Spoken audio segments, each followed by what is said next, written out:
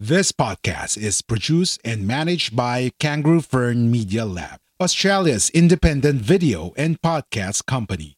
We do the podcasting hard bits so you don't have to. We make podcasts easy. Book a call at www.kangaroofern.com. www.kangaroofern.com. Namimiss mo na ba ang Pilipinas? Ang dati nitong kagandahan o ang kasalukuyang itsura? Makinig! Bahay Kubo, ang cooking show na may komentaryo. Bahay Kubo, bahala si Master Jojo sa pagluluto at komentaryo. Pero bahala na kayo sa sahog ninyo. Bahay Kubo, may mapupulot ka dito. Kasama ang komentaristang mahilig lang magluto, si Master Jojo. Makinig tuwing Miyerkules sa guerrillapodcast.com.ph. A Guerrilla Podcast Syndicate production. Wacky Leaks by veteran broadcaster Den Macaranas. Behind the news stories, personalities untold tale, explosive revelations. Wacky Leaks by veteran broadcaster Den Macaranas. Oy, kumusta ho kayo mga suki namin tagapakinig dito ho sa guerrillapodcast.com.ph. July na ho tayo ngayon. Naku, bilis ng panahon. Nakakalahati na ho tayo ng taong 2020. At baka hindi ho ninyo napapansin sa inyong mga kalendaryo at hindi pa ninyo napapa-enroll ang inyong mga anak. Meron hong ongoing enrollment ngayon at karamihan po ay ginagawa yan online. Ayan. Dito ho sa Metro Manila, nasa ilalim pa rin ng General Community Quarantine, pero yung ilang mga lalawigan na nakapaligid ay nasa modified General Community Quarantine. It means to say, mas marami ng mga establishment ang unti-unting bumabalik sa tinatawag na normal. Pero hindi pa rin ho ito yung normal na normal. New normal, yan po ang tawag. Kaya ingat ho mga katoto. Saan man kayong panig ng daigdig ngayon na nakikinig ho sa aming podcast, sana'y nasa maayos kayong kalagayan at ingatan ho ang inyong mga kalusugan. Ayan, naku, na-miss nyo ba ako? Miss ko rin kayo at narito ang ating mga kwento para ho sa ating Wacky Leaks. Ito ho yung blind item natin. Naku, na talaga naman hong madali lang hulaan. Okay? Alright. Unahin na muna natin ito hong isang kwento kaugnay ho sa mambabatas na actually dating kongresista na pasaway. Lumabas ho ang tunay na ugali ng ilang mga motorista nang ilipat sa outermost lane ng EDSA. Kung pamilyar ho kayo rito, ang tinatawag po na bus lane. Yan.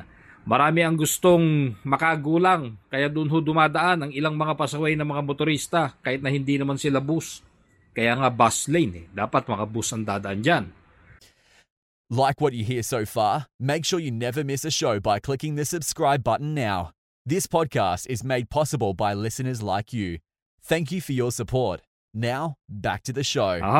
Dahil hindi pa fully operational ang mga bus sa kahabaan po ng EDSA, kaya pansamantala ay pinapayagan dumaan sa nasabing bus lane or ito hong mga official vehicles ng pamahalaan tulad po ng mga ambulansya, pulis at bumbero.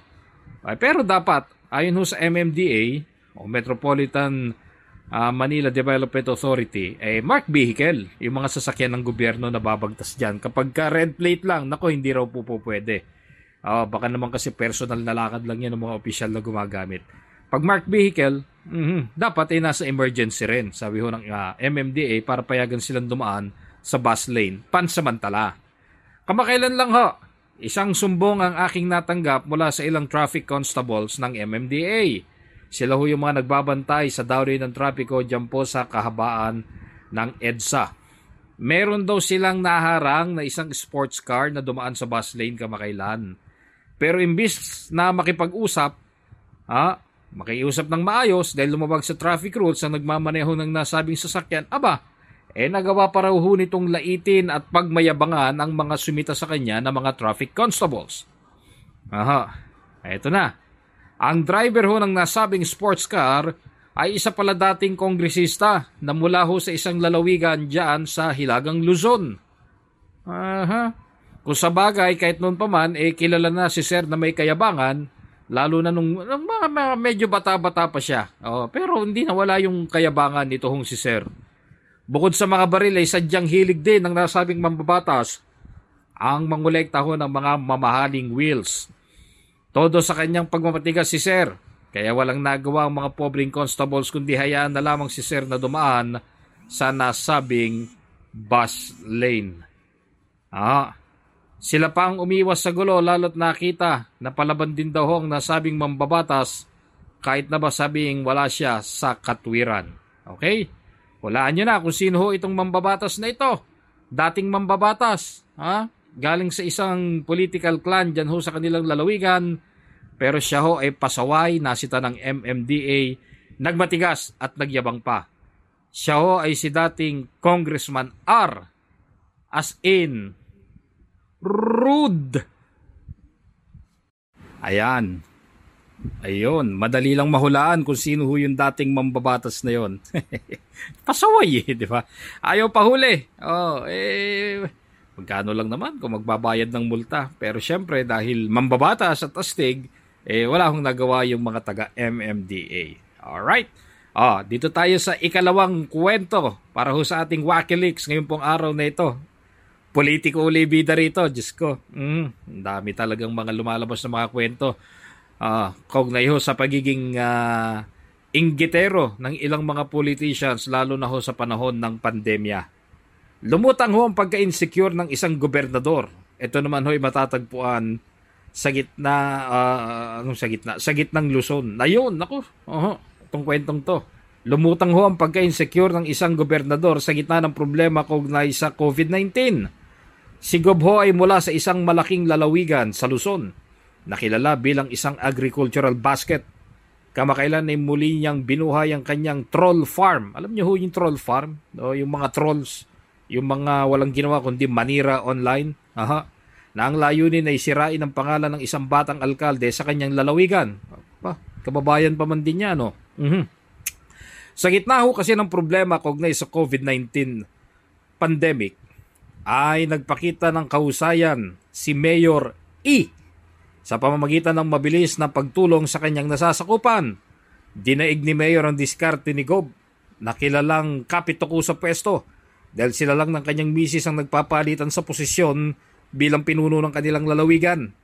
Habang abala si Mayor sa pagtulong sa kanyang mga constituents ay abala naman si Gob sa pagbuo ng taktika kung paanong sisiraan ang pangalan ng alkalde. Kabilang ho sa mga sangkot sa madilim na plano ni Gob ay ilang tiwaling local media men doon sa kanilang lugar. Yun pong ilang mga journalist, sila rin ho yung tumatayong mga keyboard warriors nitong politikong are. Diyos ko. Sinabi ng aking cricket na hindi nagustuhan ni Gob ang paglutang ng pangalan ni Mayor bilang posibleng kandidato sa pagkagobernador sa kanilang lalawigan sa susunod na halalan. Malayo pa yun sa 2022 pa. Malinaw ho ayon sa ating cricket na ito ay patunay lamang kung gaano ka-insecure si Gob sa ipinapakitang performance ng naturang bagitong mayor. Matagal na rin naman sa pwesto ang nasabing gobernador pero ilang beses na rin itong natalo sa mga nakalipas na halalan na patunay lamang na medyo umay na rin ho ang kanyang mga constituents sa kanyang pamamahala. Ang gobernador na bida sa ating kwento ngayong araw na ito ho yung insecure na governor ay si Mr. O. As in orbit. Samantalang ang alkalde naman ay hinahangaan sa kanyang performance sa pagtulong sa kanyang mga nasasakupan lalo na sa social media. Naku, sikat na sikat ho ito ngayon. Ay si Mayor E. As in excellent. Yan. Madali lang hulaan yan. Lalo na ho yung mga mahilig magbasa ng mga balita, yung mga tinatawag ko kung minsan na mga socially informed sa mga issues ho natin. By the way, kung meron ho kayong mga tanong, suggestions, or mga pang-Wakileaks, na mga kwento, pwede ho ninyong ipadala sa akin. den.macarana@guerrillapodcast.com.ph. Yan po yung aking official email ad para ho sa podcast na ito. Muli, maraming salamat ho sa inyong pagtutok dito ho sa amin sa guerrillapodcast.com.ph. Ito pa rin po ang Wakileaks. Ako po si Den Macaranas. Magandang araw ho sa ating lahat. Ingat po tayo. If you enjoyed this episode, be sure to subscribe so you're notified when a new episode is posted in Apple Podcasts, Google Podcasts, Spotify, Stitcher, or via RSS. While you're at it, if you found value in this show, rate and review this podcast and share it with your friends. If you have any questions, feel free to reach out to us. And if you want to know more, check out www.guerrillapodcast.com.au or guerrillapodcast.com.ph. A Guerrilla Podcast Syndicate production. We are Independent Podcast Network. We are Guerrilla Podcast Syndicate. Would you like to hear your brand while supporting quality podcasts? Contact us now at advertise@guerrillapodcastsyndicate.com.